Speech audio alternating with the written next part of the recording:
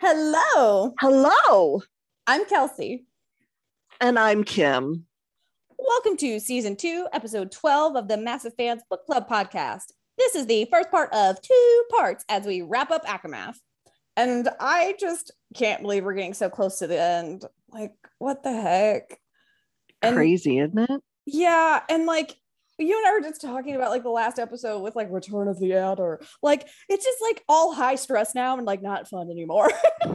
I mean, it's fun, but not the same kind of fun. Like, there is not as many like quippy remarks to make. It's just like all heavy and hard. Yeah. No, it's true. I mean, I knew we were talking about this, and I was just like this episode, and I was just like, yeah, it's important. I'm just, yeah. Yeah, it's not as like we're not gonna have good memes for this. No. We're just all gonna feel a little sad. Because today we're covering chapters 61 through 64 of A Court of Mist and Fury, in case you missed it and you don't know why you're here. And that's by Sarah J. Maas, in case somehow you've made it this far and didn't know that.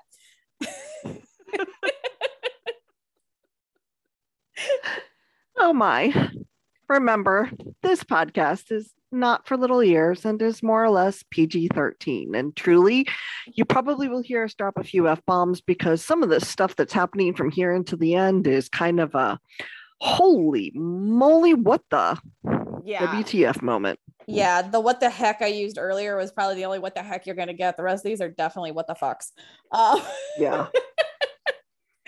On that note, F-bombs will be happening. Oh, yeah. On that note, quick admin stuff. Don't forget that we are wrapping up the Saving Prithian workout challenge hosted by Books and Barbells this week. So don't forget to share your selfies on Instagram and hashtag Saving Prithian giveaway to participate in our joint giveaway for the challenge.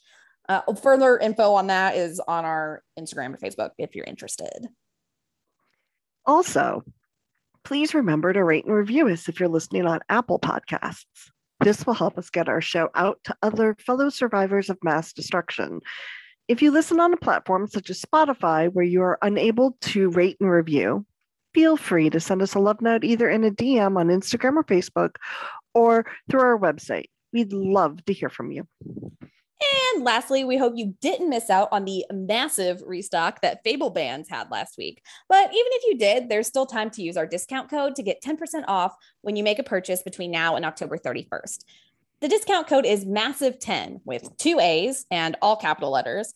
That's MASSIVE10. Valid for use on 1 purchase per customer. Yay! Yay! And with that, hold on to your hats. We're diving into some deep shiznit today, like we said. Mm-hmm. So, yeah, I hope you brought your fighting leathers, Kim. You're going to need them. Yeah. And well, I did my best. Packed the steel as much as I could, too. What can I say? Yeah. Something tells me that doesn't help against magic, unfortunately, which is a whole side tangent we can have when we get there. Absolutely. So, chapter 61. I love how this opens because it literally opens with "I'd never worn so much steel." Right. There's a painted picture. Which that's okay. I like how I was like, I'll talk about when we get there. I guess, yeah, it kind of just opens up there. I feel like I'm confused, like what we think we're entering. Like, we are dressed to battle, like hand-to-hand combat style. Like, we think we are like going up against an army, but aren't we like sneaking in? Shouldn't we be like using our magic stealthiness? Well, yeah, but you and I both know that, it is Hybern, and after what happened in Valaris, it probably doesn't hurt to be armed as well. True. Okay, yeah, we probably have some PTSD from that. Good point. So, though I don't know how much steel I'd be wearing and how much ash I'd be wearing instead, but that's a whole different story. Yeah, I think that's why I was confused. I was like, so you're going to go against this like ridiculous like magical being and you brought a freaking like longsword? Like, I feel you can kill somebody with those. I mean, you can decapitate them. I guess that's true. I don't know. I just feel like there might have been more strategic items to fill our pockets with, as you could say. I don't disagree. I'm just saying Anyway, carry on. it's okay. I just love how it opens. I've never worn so much steel. That's literally the first sentence in this chapter. She has blades all over her body, including they gave her her own Illyrian blade to go right down her spine on her leathers, which is actually kind of cool. Which don't we all want one? I want one. I do. I totally want one. And to my friends who listen, you all know why. So hey, we'll go there another time. You know, they're talking about they're down in they come out of the townhouse and they're in the foyer. They're all meeting to go. And I just love how she says, because then, you know, in her internal monologue, she's like, and now Rhysand, my mate and high lord and partner. Partner.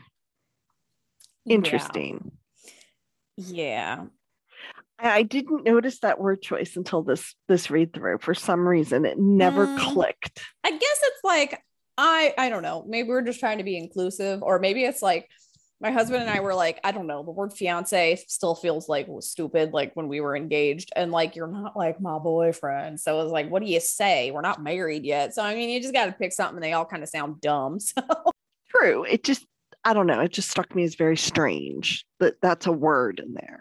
So my favorite part is, and you probably could not hear it, but when I said all of that, my husband then snuck into the background and said, "You're my future wife," which is the Room reference for anybody who caught that. I love it. God, that movie. I love it. Ooh, you could do a whole podcast just on the shiznit in that movie. But anyway, carry on.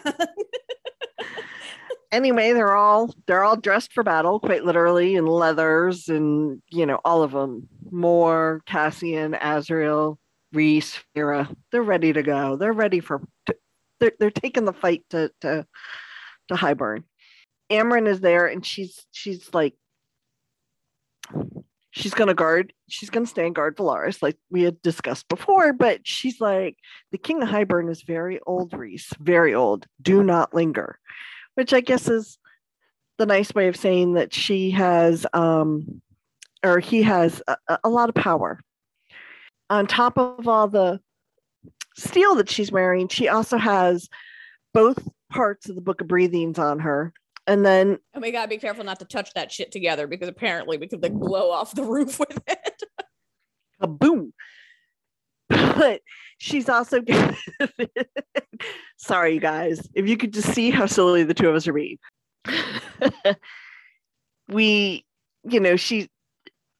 She's also given the spell she has to speak by Amren. So she's got a piece of paper with the spell on it. And Rhys is trying to be Rhys, and he's like, oh, we'll be in and out before you miss us. Guard Velaris. And she's like, no, but really, like, take this shit exactly. seriously. Amren's like, she's like, Amren studied my gloved hands and weapons. That cauldron, she said, makes the book seem harmless. If the spell fails or you cannot move it, then leave. Like, that's not ominous or anything. Like, that's not gonna like raise your hackles and make you worry or anything, right? Yeah. Amren, I guess Amren's always kind of, I don't want to call her the brains of the group, because like Rhys is like the brains of the group, but Amren's like the, I don't know, she's like common the mom. Sense. I would say she's like the mom of the group, where she's like, okay, but no, really. Well, yeah, it is. She is the mom, because I mean, she's 15,000 plus years old. So yeah. I say she has that life experience thing going.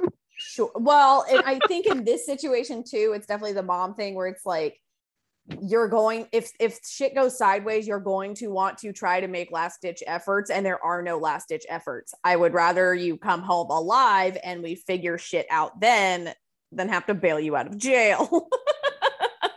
True. Very true. Very, very true. So they get ready to leave, and Mor is taking Feyre just by herself. And Cassian and Rhys were going to winter out with Azriel. They were going to drop Rhys off a few miles off the coast. Then, the boys were going to come and meet up with Mor and Feyre. But Reese comes in. He has to get one last goodbye kiss because, well, it's Reese, which is actually really sweet because it makes me feel good to know that he did do that. That, you know, he wanted to make sure he told her how much he loves her. And he looks at Cassian, and Cassian bows. I was gonna say that's great and all, but I care way more about what everybody else says in this moment than what he does. I know. Well, but it kind of sets you up for that, though. It's so sweet because it sets you up for that. And after he gets done giving Feyre a kiss, he looks straight at Cassian, and Cassian bows and says, "With my life, High Lord, I'll protect her with my life." Then he looks at Azriel. He nods, bowing, and said, "With both of our lives." And it was satisfactory enough to my mate, who at last looked at Mor, who nodded once but said, "I know my orders." I can only imagine. Yeah. When I read that, okay, so like when I was making my notes, I vaguely remember that from my first reading. And then when I was making my notes, I was like, I really kind of wish that at some point we would find out. I mean, I know we sort of know what it was, but I want to know like how that went down. Like there are some things that I kind of hope the TV show does take creative license and like lets us see flashbacks and stuff of things we don't get in the books. I would love that. Wouldn't that be awesome? Because I would love to know how that conversation went down and like when, you know, like, is this days ago? Like, did we already think this through days ago or was this 20 minutes ago? Because to me, that's like a huge difference. Exactly. I agree. Or like, or these like standing orders in general, like high burn, no high burn, this, that, or the other thing. Your job is always X. You know what I mean? Yeah. You know, I agree. That's why I highlighted it because I just thought it was a really interesting. It's a really interesting moment. And as soon as this little moment is over, they all winnow out. We get a snowflake. And there, you know, she's literally like, I go from the townhouse to I'm in the night air, plunging towards the dark sea, and a warm body slams into mine, catching me before I could panic and winnow myself somewhere else. And Cassian says, "Easy." Okay, help me out here. I feel like I read this like 7 times today because I was like trying to make it work in my head. Is what we're trying to say that Mor winnowed them into the fucking sky, let go of her, and then Cassian had to catch her to fly with her? Because I don't understand why that would have been the method. Because then Mor winnows to the lower entrance. Because she clears the entrance before the guys get there with her. Okay, but now I'm still confused. Okay, help me out here. So Cassian and Azriel took Reese to drop him off wherever the fuck. Right, but he has wings, so it was they're there and gone, and then Azriel winnows to where they are. My point is so did Cassian and Azriel both take Reese? Is that why Cassian didn't just take Feyre to begin with? Yes. Okay. I don't really understand why it took 2 of them to take Reese. Cassian can't winnow. Right. So why didn't Cassian, Mor, and Feyre all go together and Azriel take Reese on his own? Hey, man, they didn't tell me that. They don't tell us. Okay. I just wanted to make sure because I was like, I read this like 7 times and I was like, no matter how I read this feels like the wrong way to do this. And I realized that Cassian and Azriel have been planning this for weeks, but I feel like they already done fucked up. I know. I mean, it seems kind of stupid, but I had nothing to do with this. It's fine. We weren't there for the conversation. Maybe Reese is really heavy. I don't know. Well, and Mor is probably much stronger at winnowing, so it'd probably be a whole lot easier for Mor to do it. It is possible that Azriel's magic isn't strong enough. Okay, that's fair, I suppose. I don't know. I just felt like somewhere in this. I read it like 7 times and I was like, no matter how many times I read this doesn't feel very clear to me. I agree. Okay, but that aside, carry on. Mor winnows them out to the middle of the ocean and stops because Mor doesn't have wings. She can't fly. So both she and Feyre start falling. Cassian and Azriel both have wings, so they meet them there. Cassian catches Feyre, and then as soon as Mor realizes Feyre's been caught by Cassian, she winnows out. I know. I don't get it. It's weird. I'm telling you what the story says, people. It trust me, it's so strange. Anyway, they're literally very quickly approaching this huge landmass. No lights burned on. I love the description. There are no lights burned on it. But it felt old, as if it were a spider that had been waiting in its web for a long, long time. Yeah, and we get a cool description later, and I think these two go together really well. Also, like, really Halloween-y. Yeah, it's very Halloween-y, but it's also, for any of our friends out there in this world who have read Throne of Glass, I find the spider reference very interesting, and I'm sure that you all will too. So I will leave it at that because, well, I don't want to spoil it for anyone who has not read Throne of Glass. And we will get there eventually, as long as this podcast survives, 6 more months. I'm sure it will. We'll get there. I promise, people. We'll get there. It's true. We'll get there even if everyone's like, we don't care that much. We will still go there. That's right. We're still going to go there. So, but again, like I said, I just found it really interesting that, here we are, and there's this reference to spiders, and again, Throne of Glass, those of you who know where I'm going, Tower of Dawn, well, everything, there's mentions of it prior to that, but Tower of Dawn, it really becomes an issue. So spiders, people, spiders. Anyway, she continues to describe the island as she sees it. And she's like, a wall of bone white cliffs arose, their tops flat and grassy, leading away to a terrain of sloping, barren hills and an overwhelming sense of nothingness. And I can't figure out, I'm wondering, is she trying to take some description from the cliffs of Dover? I don't know. Maybe? Couldn't tell you. I couldn't tell you. I haven't been to Dover, so I don't know. But I just thought it was interesting. And then they get to the castle itself. So they're describing the castle. It's described as the following. Built into the cliffs and perched above the sea was a lean, crumbling castle of white stone. Not imperious marble, not elegant limestone, but off-white, bone-colored.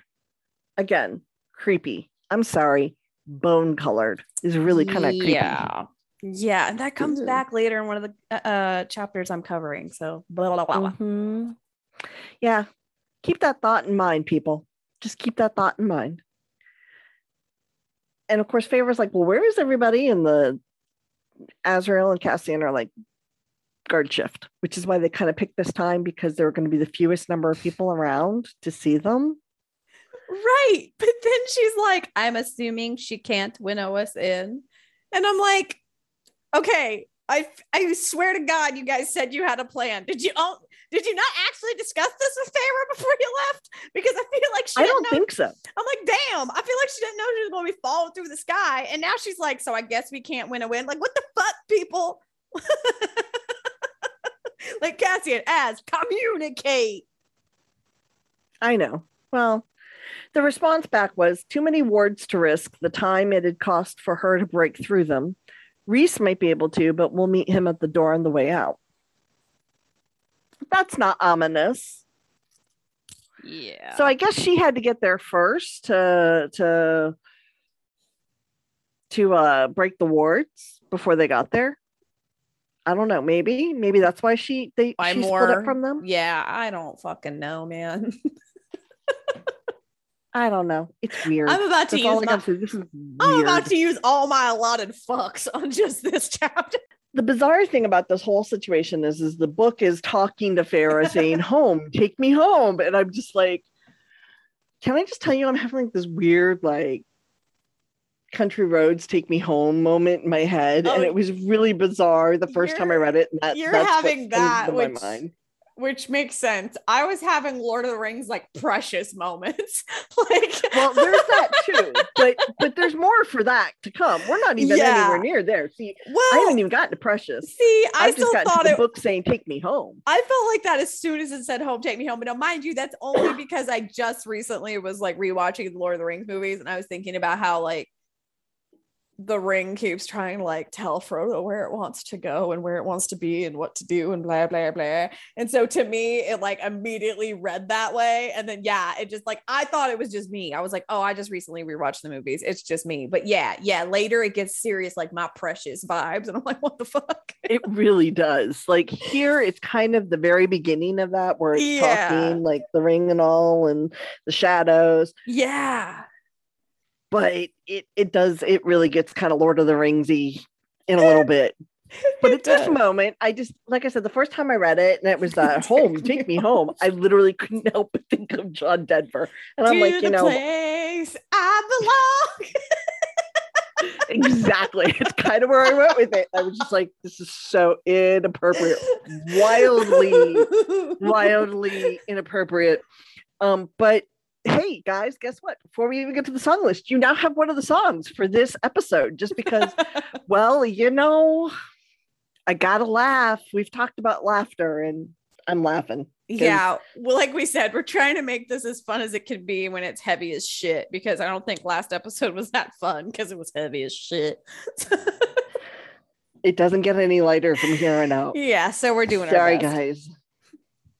If you want to put it in context of something, think of the original Star Wars trilogy. So you have A New Hope, which would be Court of Thorns and Roses. And then you have Empire Strikes Back, which is A Court of Mist and Fury, where we are. And then you have Return of the Jedi, which is Akawar, which is the next book. So if you just want to put it in context of that trilogy to this trilogy, we're there. Totally there. I like it. Makes sense. So this is definitely the dark book of the trilogy. Which is ironic because the next one is like very war heavy, but somehow not as heavy. Like not as dark. Yeah. It's like war heavy, but it's not as dark somehow. Or maybe it's just that we're all desensitized by that. Combination. No. Because there are things that happen in the next book that make it less dark. If only you could see my face, because my brain is now only going to the dark moments. So I'm like, sure, Kim, sure.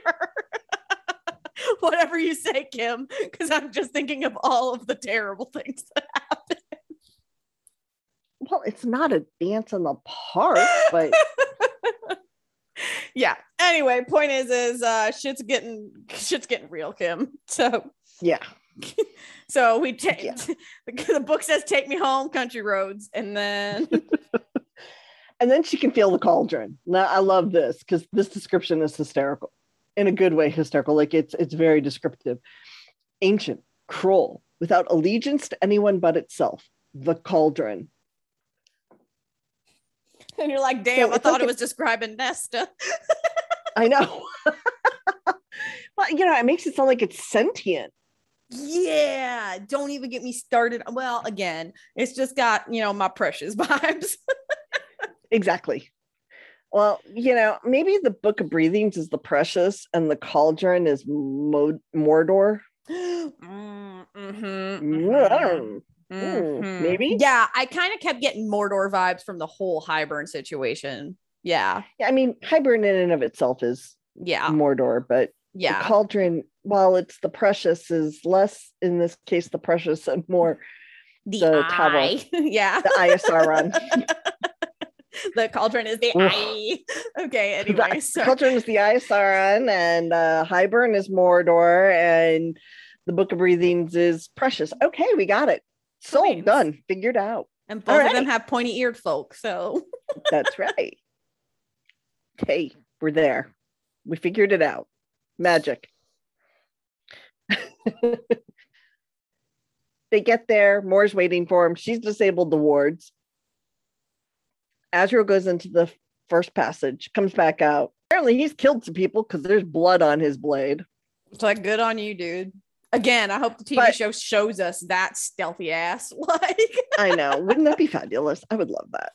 But I love it because it says there was blood on his knife, an ash knife. So at least one person wasn't wearing all steel.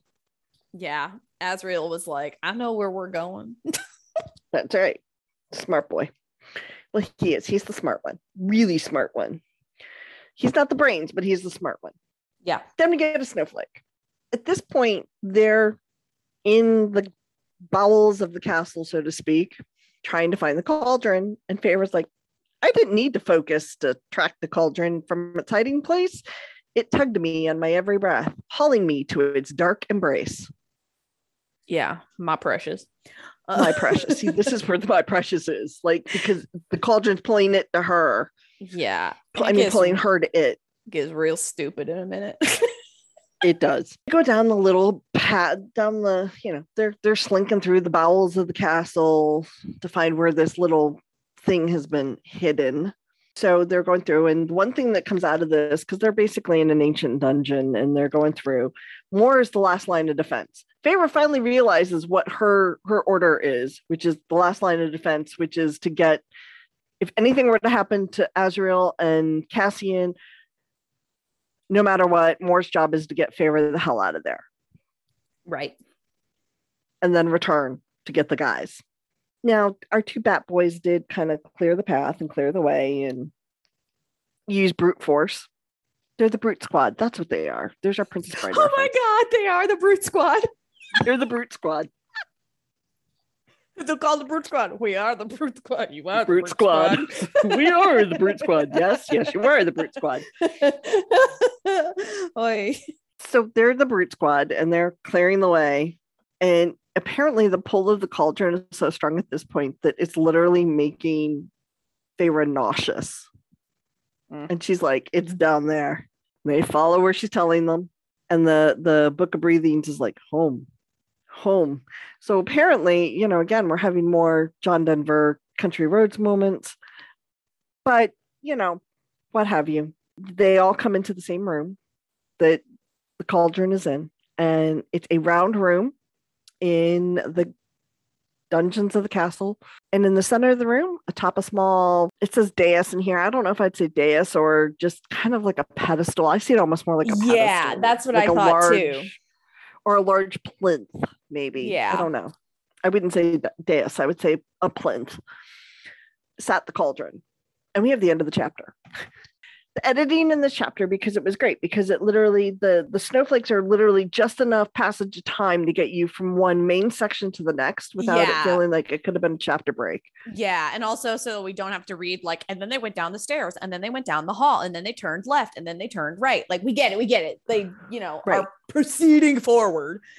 But, I got to admit, it's going to be one of those scenes that I can't wait to see it on TV. Like I can't wait to see them film it and how they envision it and how that's going to work, because I'm very curious to see what comes out of this. So we'll see. Chapter 62. They found the cauldron. Chapter opens with a description, and I'm going to read this description. The cauldron was absence and presence, darkness and whatever the darkness had come from, but not life, not joy or light or hope. Boy. Yeah. Now, for my Discovery of Witches friends and fans out there who have read it, and Kelsey hasn't, I'm bugging her. Trust me, people. For my friends out there who, but I'm up to my eyeballs in books, Kim. I know. And TV shows. Oh, between the TV shows I've started and haven't finished, and the books I'm starting, and like guys.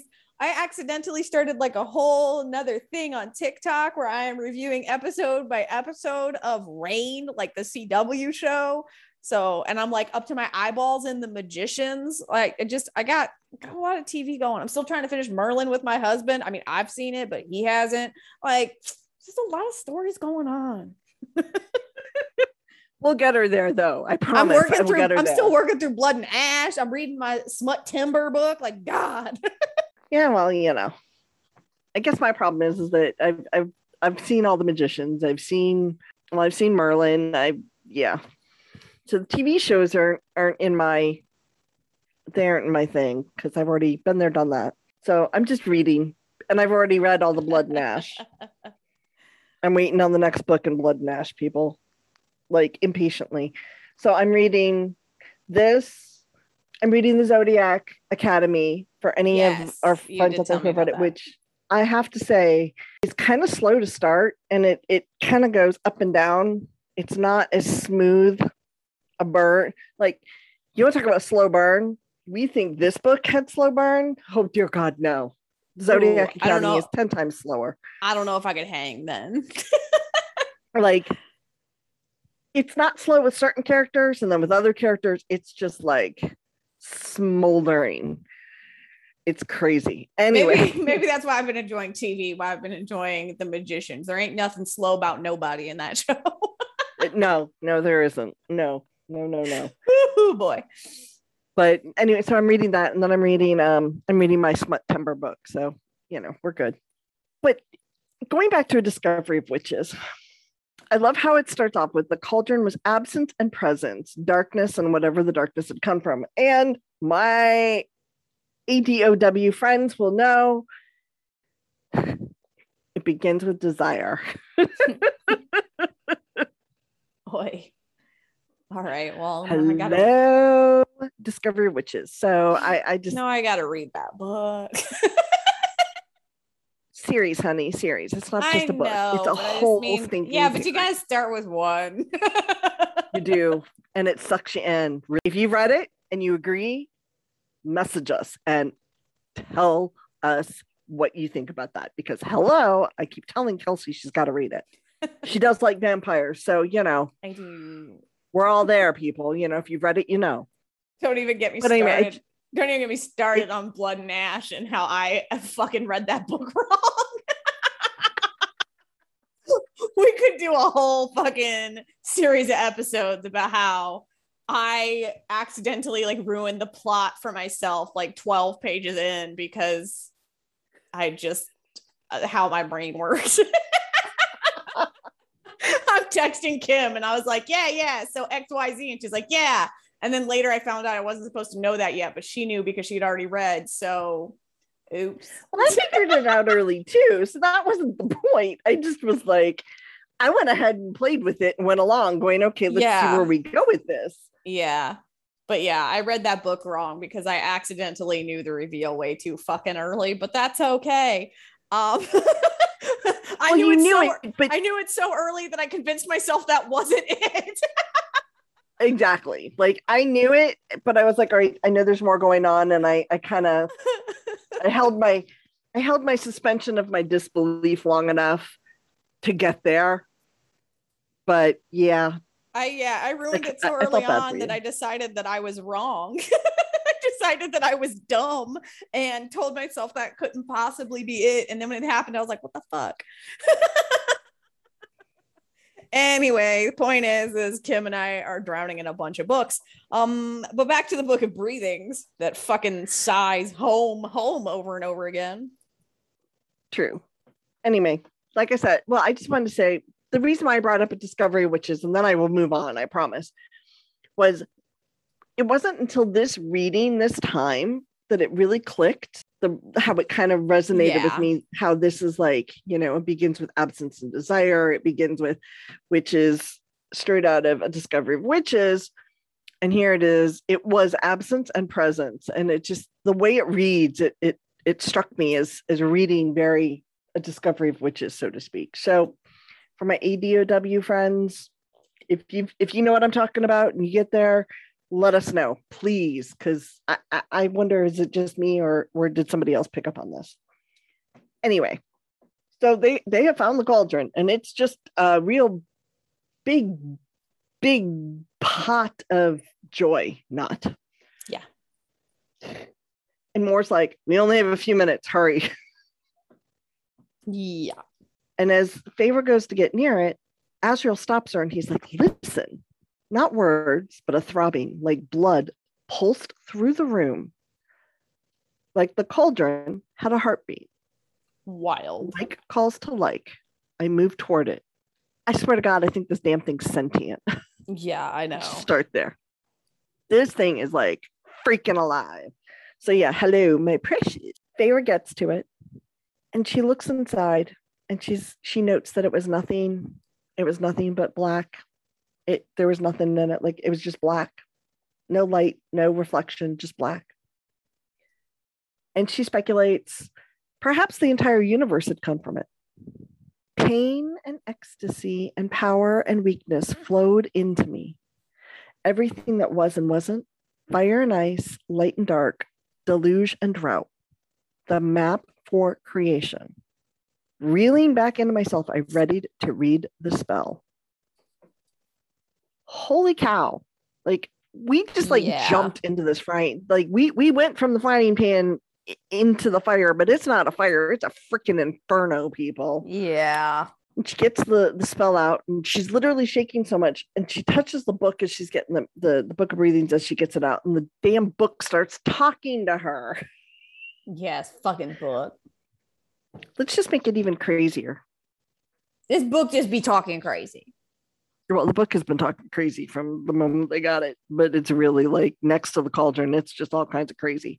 Everything be talking crazy to Feyre, and that's why we got the title for the episode, Talk Crazy to Me. Yeah, because everybody just be talking crazy. My precious. Exactly. Everything be talking crazy to Feyre. Yeah. And Feyre is literally, she's so close to it with everything going on. She's like having a hard time getting all the words out. Like, her mouth is just not functional. Like, her brain is like having a hard time computing what it needs to do. Right. And she pulls the book out, both parts, and she has the spell in her hand. Luckily, she's memorized it. Thank God for small miracles. Mm-hmm. But as she's get the two books out, the two halves of the book out. And remember, Amren said, do not put the books back together. Mm-hmm. And Feyre's standing there next to the cauldron, holding the two halves of the book of breathing. And she says, Amren had been wrong. Separate, their power was cleaved, not enough to take on the abyss of the cauldron's might, but together, yes, together, the spell would work when I spoke it. Whole, I would become not a conduit between them, but rather their master. There was no moving the cauldron. It had to be now. So this cauldron is definitely way too big for them to easily move and carry out. Right. Mor's trying to stop her. Doesn't happen. She puts the second half of the book on top of the first half. And I love how she says it's like, if Hybern didn't know she was there before, guess what? She just set the alarm because it says a silent ripple of power hollowed out my ears, then buckled my bones. Then nothing. So no, she didn't tell them that they were there at all. No. Yeah. Here, let's just set off the alarm. Dum-dum. Yeah. I mean, it is a like my precious moment where it's like it's just stronger than she is, I guess. It is. The pull is so, it's too much for her. It really is. But I feel like when she's got that whole little spiel, like I was not a tool, not a pawn. I would not be a conduit, not the lackey of these things. Like, and she's like, from the pit of my memory, the first word formed, I slogged through it, reaching for that one word, blah, blah, blah. Like, I'm just getting like really strong, like Galadriel vibes from Lord of the Rings. Remember when when Frodo's like, you take the ring. And she's like kind of going third person on herself. And then she's like, whoo, I did it. I didn't take the ring. I'm smart. I'm okay. Yeah. Well, Feyre didn't get that far. Yeah, no. Feyre almost fucking fucked it all up. Feyre is what happens if Galadriel takes the ring from Frodo. Okay. Feyre is not as pure a heart as Frodo is. Apparently. We'll leave it at that. Next thing we know, she is literally being pulled and wrenched away from the cauldron. Mm-hmm. And she's slowly coming back. And they hear people coming down, and Feyre is like coming out of this trance that she was literally in. Yep. And Azriel's trying to protect her, so he's shoving her behind him. And I love how she says this. The movement cleared my head enough to feel something wet and warm trickle down my lip and chin. Blood. My nose had been bleeding. Boy, yeah. So it really is kind of that whole the precious Iosora and Mordor. Yeah. feel. And whoever's coming knows they're there. Like I said, she set off all the alarms. And she's like, a handsome brown-haired male swaggered down the steps. Human. His ears were round, but his eyes. I knew the color of those eyes. I'd stared at one encased in crystal for 3 months. Guess who showed up, people? In the flesh. Jurian. And the chapter ends. Yeah.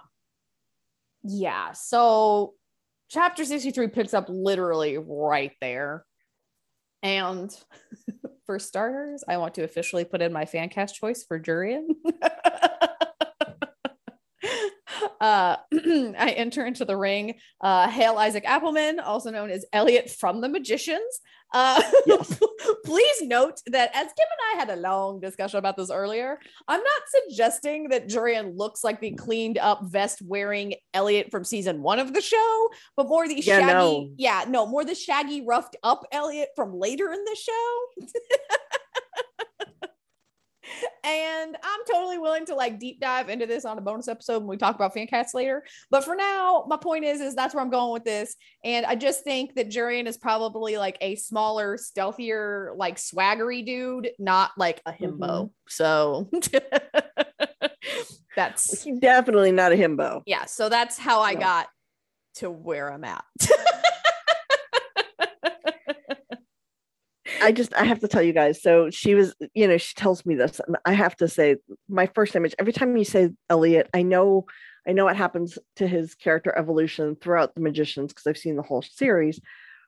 But at the same time, I forget what he looks like at the end because he's really evolved, and I'll leave it at that. If you've never seen the show, so I'm not even going to go into that theory and what happens because that's a whole set of plot that'll lose everybody. But if you've seen it, you know what I'm talking about. So of course I'm thinking of the gender. We're not sure which way he swings. Maybe he's bi. I think he is. I really think he's bi. In the show, definitely. In real life, the way he described himself was, well, I'm definitely not straight.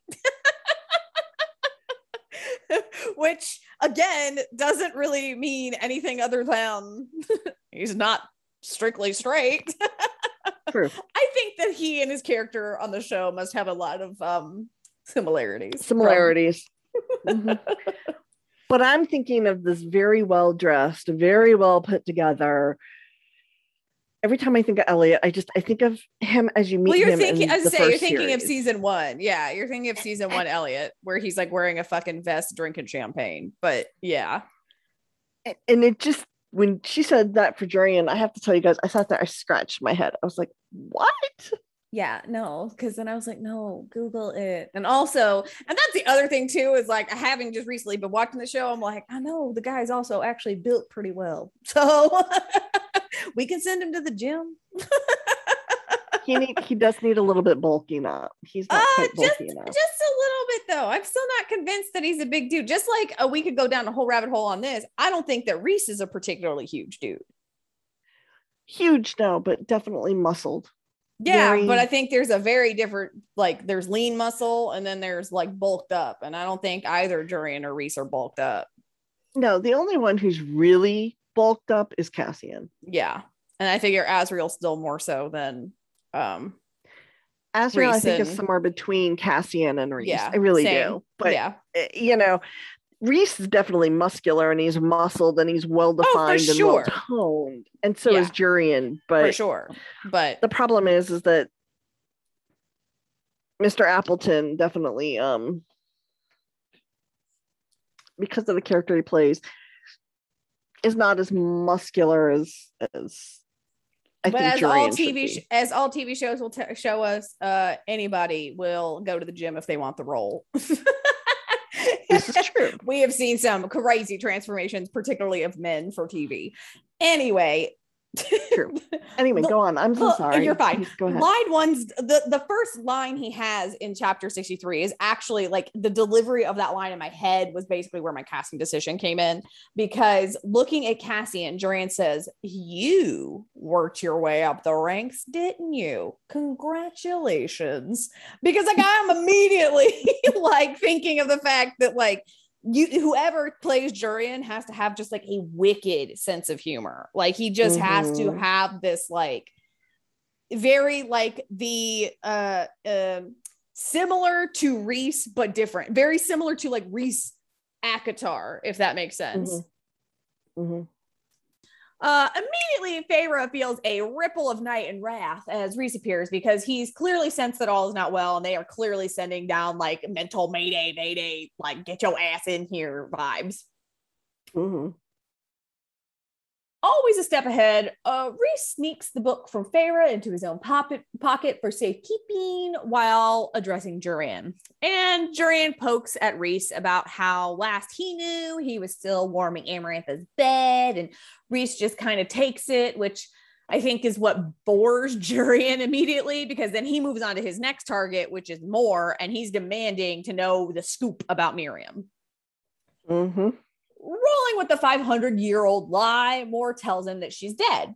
And Jurian says a line that, again, I could just go on for a week about, but I guess there's no point. But Jurian says, "Liar, you were always such a liar, Morgan." Which is ironic since she's the fucking truth teller. Like, since all we know about this bitch is that she's the truth teller, and that, you know, I mean, we get like a little bit of background about her, you know, ex-fiance trauma, so to speak. But like mostly all we know is that she's the fucking truth teller, except for when she decides to, you know, not tell the truth. So apparently the truth teller can tell lies, which to me defeats the purpose. I would agree. So I don't know. But that just to me brings I couldn't help it when I read it. Brings up to me the most hilarious connection. All I could think when I was doing my reread earlier, when I read that section where she's like, "You're a liar. You're always such a liar, Morgan." I couldn't stop thinking about the Drake and Josh episode where Drake says, "Are you calling me a liar?" And Josh goes, "I ain't calling you a truther." Oh my God. Definitely not. No. Yeah. And I couldn't help myself. I went and like rewatched that scene on YouTube. So I will link in the show notes in case anybody doesn't know the show. Cause like, why would you? But that scene is so hilarious. And it's what I pictured for Jurian at that moment. But whatever. None of that's really important here. Jurian presses more about where Miriam is, because he's like, "You're full of bullshit. Like, where is she?" And her only response is, "Away from you." Well, that is true. And now the group has decided that they've had enough, and they link hands. Like, I don't know why we didn't do this earlier, but at this moment we're like, okay, I'm tired of Jurian and he's just babbling on. So let us all hold hands and winnow out of here, right? Well, that goes about how you assume, which is nothing happens. And the magic or powers or whatever basically short out. And Jurian is smiling like a fiend because, well, this was always the plan. Turns out he was a distraction while the king of Hybern cast a spell to trap them all inside the castle. Womp womp. And we're surprised how? Well, right. I mean, on one hand, they all did the best that they could. I truly believe that Az and Cassian did their homework. I think they busted their asses, but I kind of feel like maybe we should have seen this coming. And also, like, I guess we kind of did. It's like sort of why Rhys and Amren weren't along for the ride. And I guess if Rhys had remained outside the castle, things could have gone a little differently. But he didn't. So here we are. New mating bond. Oy, yeah. Rhys keeps trying and failing to use his powers. And Jurian reminds us she stole his book of spells to take your powers. Like, Amarantha done been there, done that, and now the king of Hybern be here doing it again. We're back to square one, basically. Oh, gee. I mean, yeah. And the shit part is that Feyre keeps trying to talk to Rhys down the bond, and that's also not working. So that's no good. Jurian has a big old monologue here, but the important part is at the end where he, again, why Appleman would be ideal for this, where he says, do you understand what it's like to be constantly awake, forced to watch everything she did? And Feyre internally notes that this has made him insane. It tortured his soul until he went insane. And she claims to see it in his eyes. And no more about Jurian, just like tuck this in the back of your head, because I think this observation that she's making is fascinating because of what we know. Yeah. And again, why I put my 2 freaking cents in for Appleman. I think he's gonna be great. Anyway, like see, I've cast him in my mind. Well, my cast in my head is great. Would it work on TV? I have no fucking idea. Moving on. Jurian basically says that he's excited to torture Rhys, and Rhys basically says, bring it. And then we're interrupted by someone at the top of the stairs. And this description makes me laugh because it's like kind of an insult to whoever gets cast with him in the TV show. He was of surprisingly average height, but muscled like a young man. But his face, which looked perhaps like a human man in his 40s, blandly handsome. And I was like, I know exactly what she's trying to say, but I feel bad for whoever who gets cast as him. It's like, oh, I'm bland, huh? Thanks. Anyway, this is the King of Hybern. And he says what we all kind of think at this moment. The trap was so easy. I'm honestly a bit disappointed you didn't see it coming. And for reasons, Azriel is taken down at this moment by an ash bolt from Jurian. More screams, rightfully so. And then we get what feels like a misplaced snowflake. Because no time passes. Like maybe a few minutes of Azriel moaning in pain and, maybe someone slapping more so she stops screaming. But it's a commercial break. Yeah, I have no idea what the fuck that snowflake's doing there. But now we're on the move and we are following the king because, well, we're out of options. Yeah. If I could somehow get to Azriel, give him a mouthful of my blood, but it'd take too long, require too many moving parts. And then about a page later, we knew the king wasn't bluffing. It'd take one move on their part for Azriel to die. Yeah, so like with that, we're stuck following the king who has managed to take the cauldron with him with a snap of his fingers. Yeah, we are like way out of our league. We are way out magicked here, people. Yeah. Way out magicked. Wildly out magicked. Yeah. And they are brought out of the darkness, and Feyre, always with an artist's eye, notices something creepy about the castle. This kind of goes with like, Kim, what you were saying earlier. She notes no furniture, no art, as if this castle were the skeleton of some mighty creature. And I just feel like this is brilliant because the only thing creepier than stuff is no stuff, in my opinion. Yeah. But in case lack of stuff doesn't creep you out, there is a creepy feature in the throne room, which is upon a dark emerald dais is a throne of human bone. Yuck. It's not the throne of sword. It's not the throne of swords. It's swords. It's the throne of bones. Yeah, big ick. Taking a seat, the king says to what we thought was an empty room, now that I've upheld my end of the bargain, I expect you to uphold yours. And 2 men appear from the shadows of the room, Lucien and Tamlin. And 63 ends there because what the fuck? It's our man Lucien and good old Tamlin the Tool. Yeah. Well, 64 picks up right there because who the fuck could stop there? I mean, I wish I could say that the break between 64 and 65 is better, but it's not. So sorry in advance. Guys, we had to end somewhere. So we had to pick some shitty cliffhanger. Yep. Anyways, Rhys goes, quote, still as death, which I know is overused in writing, but I love it every time nonetheless. And Feyre, quote, says, I was staring at Tamlin, at that face I had loved and hated so deeply, as he halted a good 12 feet away from us. Apparently, Tamlin has gotten all gaunt and has chopped his hair off since we last saw him. And again, just like another TV side note, I feel like this has to be a dramatic haircut, like maybe like almost a buzz cut, because otherwise this is just going to come off like a girl who went through a bad breakup and gave herself bangs. And that's just going to make us laugh. And I don't think that's what we're going for here. No. But I digress.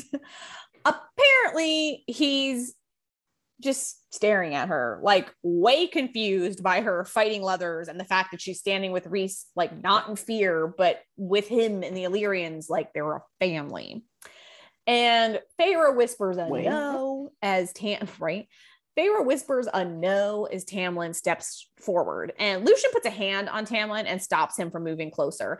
And apparently Lucian's eye is like spazzing out. And like, I can kind of only imagine that what happens in Lucian's mind is a little like Doctor Strange, where he's like going through all the information, seeing different scenarios. And I think Lucien is realizing that like, this isn't good. And there is no timeline in which this ends well.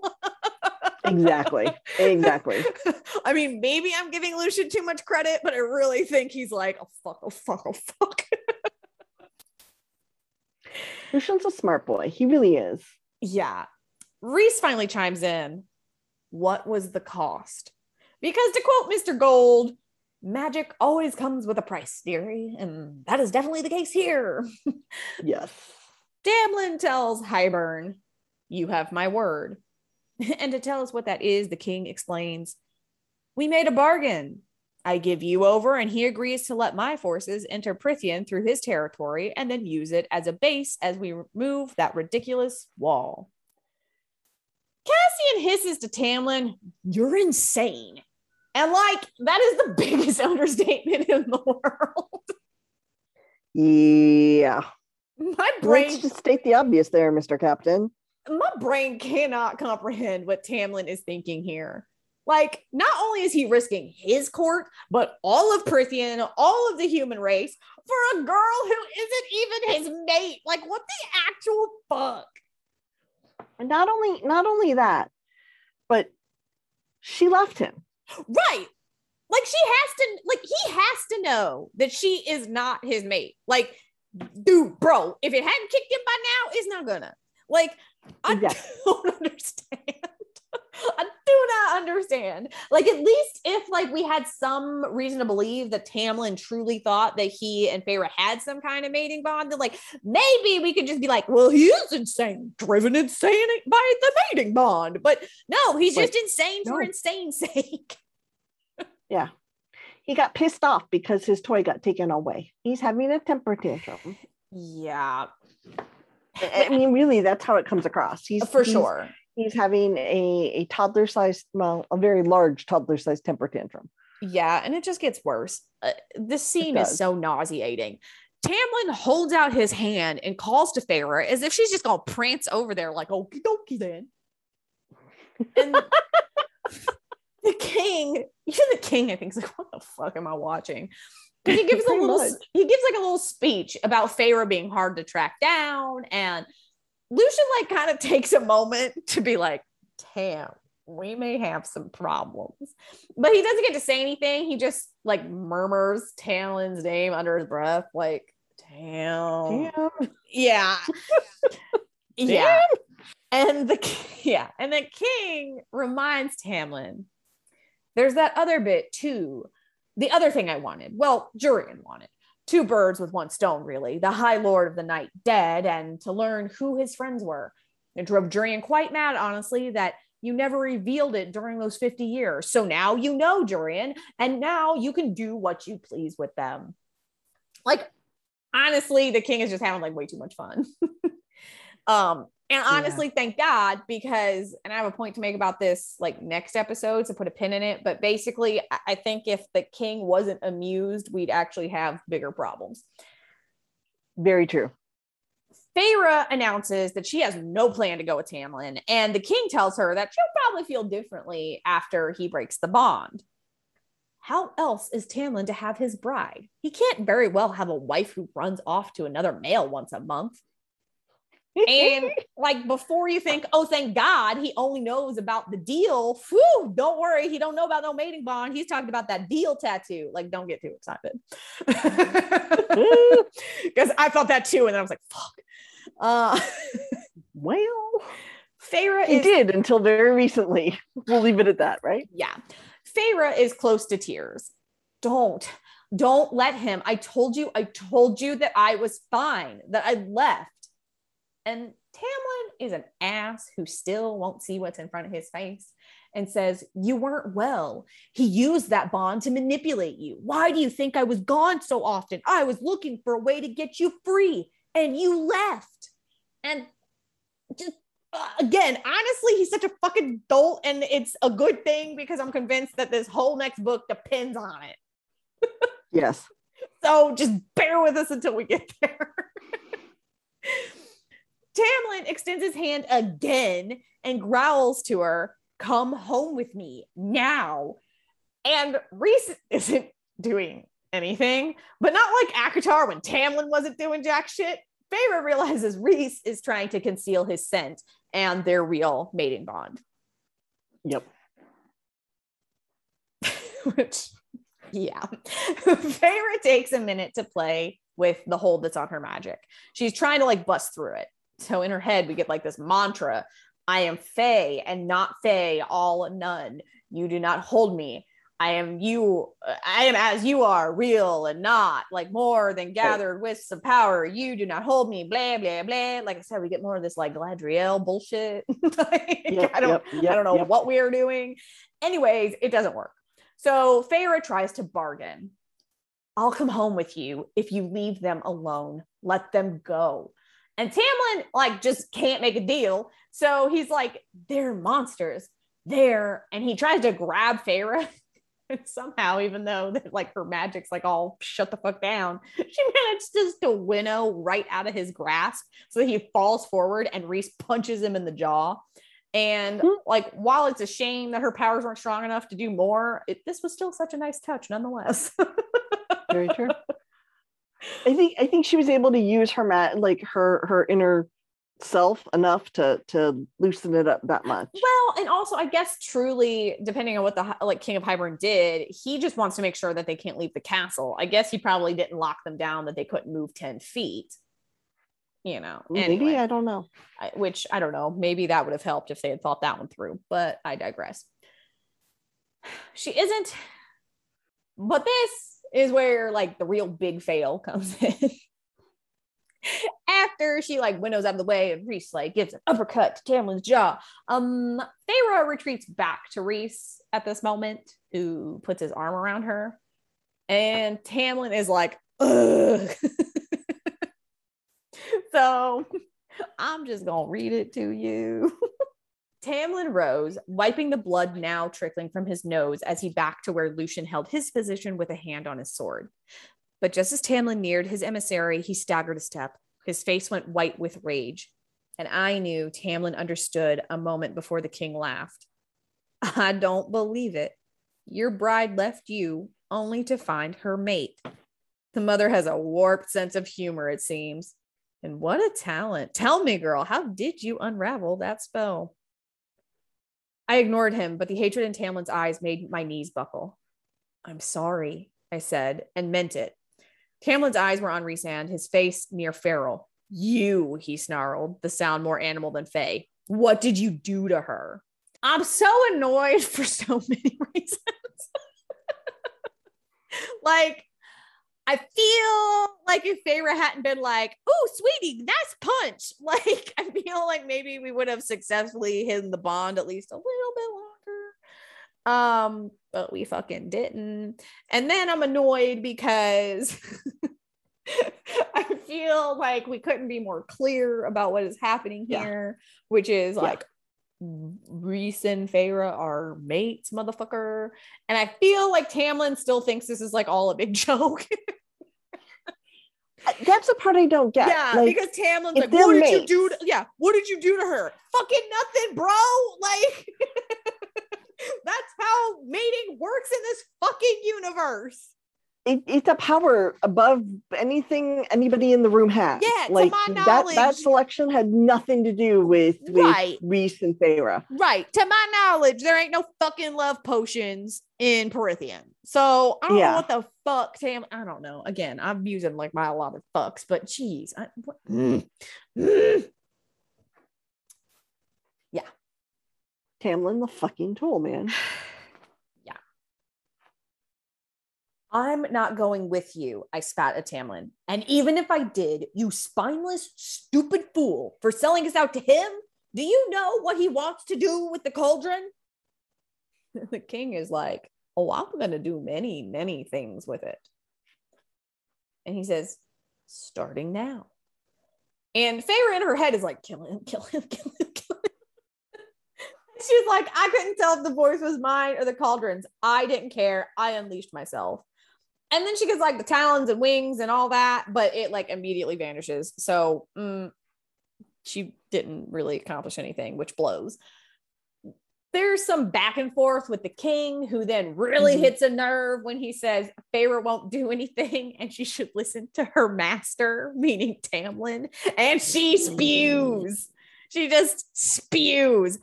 If you bring me from here, if you take me from my mate, I will destroy you. I will destroy your court and everything you hold dear. And like, yo, it is a promise. This is not a threat. Yeah. This is a promise. This is a promise. And again, sealed with a big fat kiss. Yeah. And like, again, I still sort of feel like the failure here is admitting this whole mate thing. And like they said they were trying to hide it and they're doing just like a terrible job at that. But Tamlin responds, you don't know what you're talking about. Like, I really think Lucien is starting to feel like he entered the crazy house. Like he's wondering if maybe like, he's wondering if like maybe Spring, Night Court, they both suck. So like they suck at least as much as the Autumn Court. So like maybe he should just like try again. Summer, go to Summer Court. Yeah, he's like, fuck, like maybe I should just start over. But or he could go to the Day Court. Yeah. But anyway, he's like trying to decide if he should go be crazy somewhere else, but it's too late. We interrupt this programming to give you breaking news, which is 4 of the human queens enter. And Feyre gets a warning from the king. You will find, Feyre Archeron, that it is in your best interest to behave. And then 2 more humans enter. Fear, like I had never known, entered my heart as the men dragged my sisters, gagged and bound, before the king of Hybern. And that's where we leave you because we're evil. Well, we're evil, and that's where Sarah J. Maas ended the chapter. Yeah. And then it's like it just keeps rolling like that. Like every chapter is a cliffhanger. So it's like we gotta stop somewhere. Yeah. Good thing this is a 2-parter, people. And because it's a 2-parter, we don't have the song list for you right now. We will give you that next episode at the end. And same with our TikToks. However, I will say I'm putting 1 TikTok in the show notes, and that's because it doesn't have anything to do with this section, but it is just so gold that you have to look at it. That TikTok, friends, is oh god, it's funny, y'all. He goes by Dr. Weep. And he just read Akamouth. And he did a hilarious video about Cassian and Azriel and all them, and I'm just saying it's like for the autumn equinox, and it's gold. So that's why it like has nothing to do with this section, but it's just fucking hilarious, and I'm gonna link to it in the show notes for you because everybody needs a giggle. Yeah, well, it's also in celebration of Earth, Wind, and Fire Day, which was yesterday. When you guys listen, it'll have been last week. But we're recording this on the 22nd, which means happy fall, y'all. Happy Maybon. For those of us in the Northern Hemisphere, if you're in the Southern Hemisphere, happy Ostara. But yeah. So happy fall, y'all. Go get your pumpkin spice and hang out in the autumn court for a little while. It's where I want to be. And with that, I guess we'll wrap up this episode. So tune in next week where we will wrap up ACOMAF. I still can't believe we are wrapping up ACOMAF. We are here. And like I said at the beginning of this, when I explained it, like, kind of being similar to Empire Strikes Back, it really is. For reals.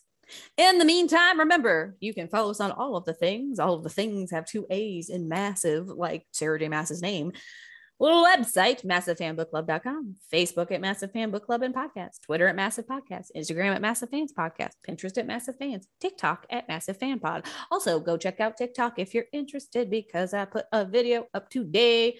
When you listen, it'll have been last week, but it is asking you guys if you think I should do a gender bent Lucian cosplay, because I have what I'm calling crunchy leaf hair now.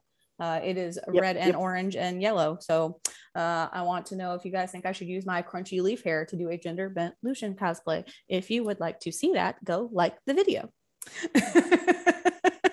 Please.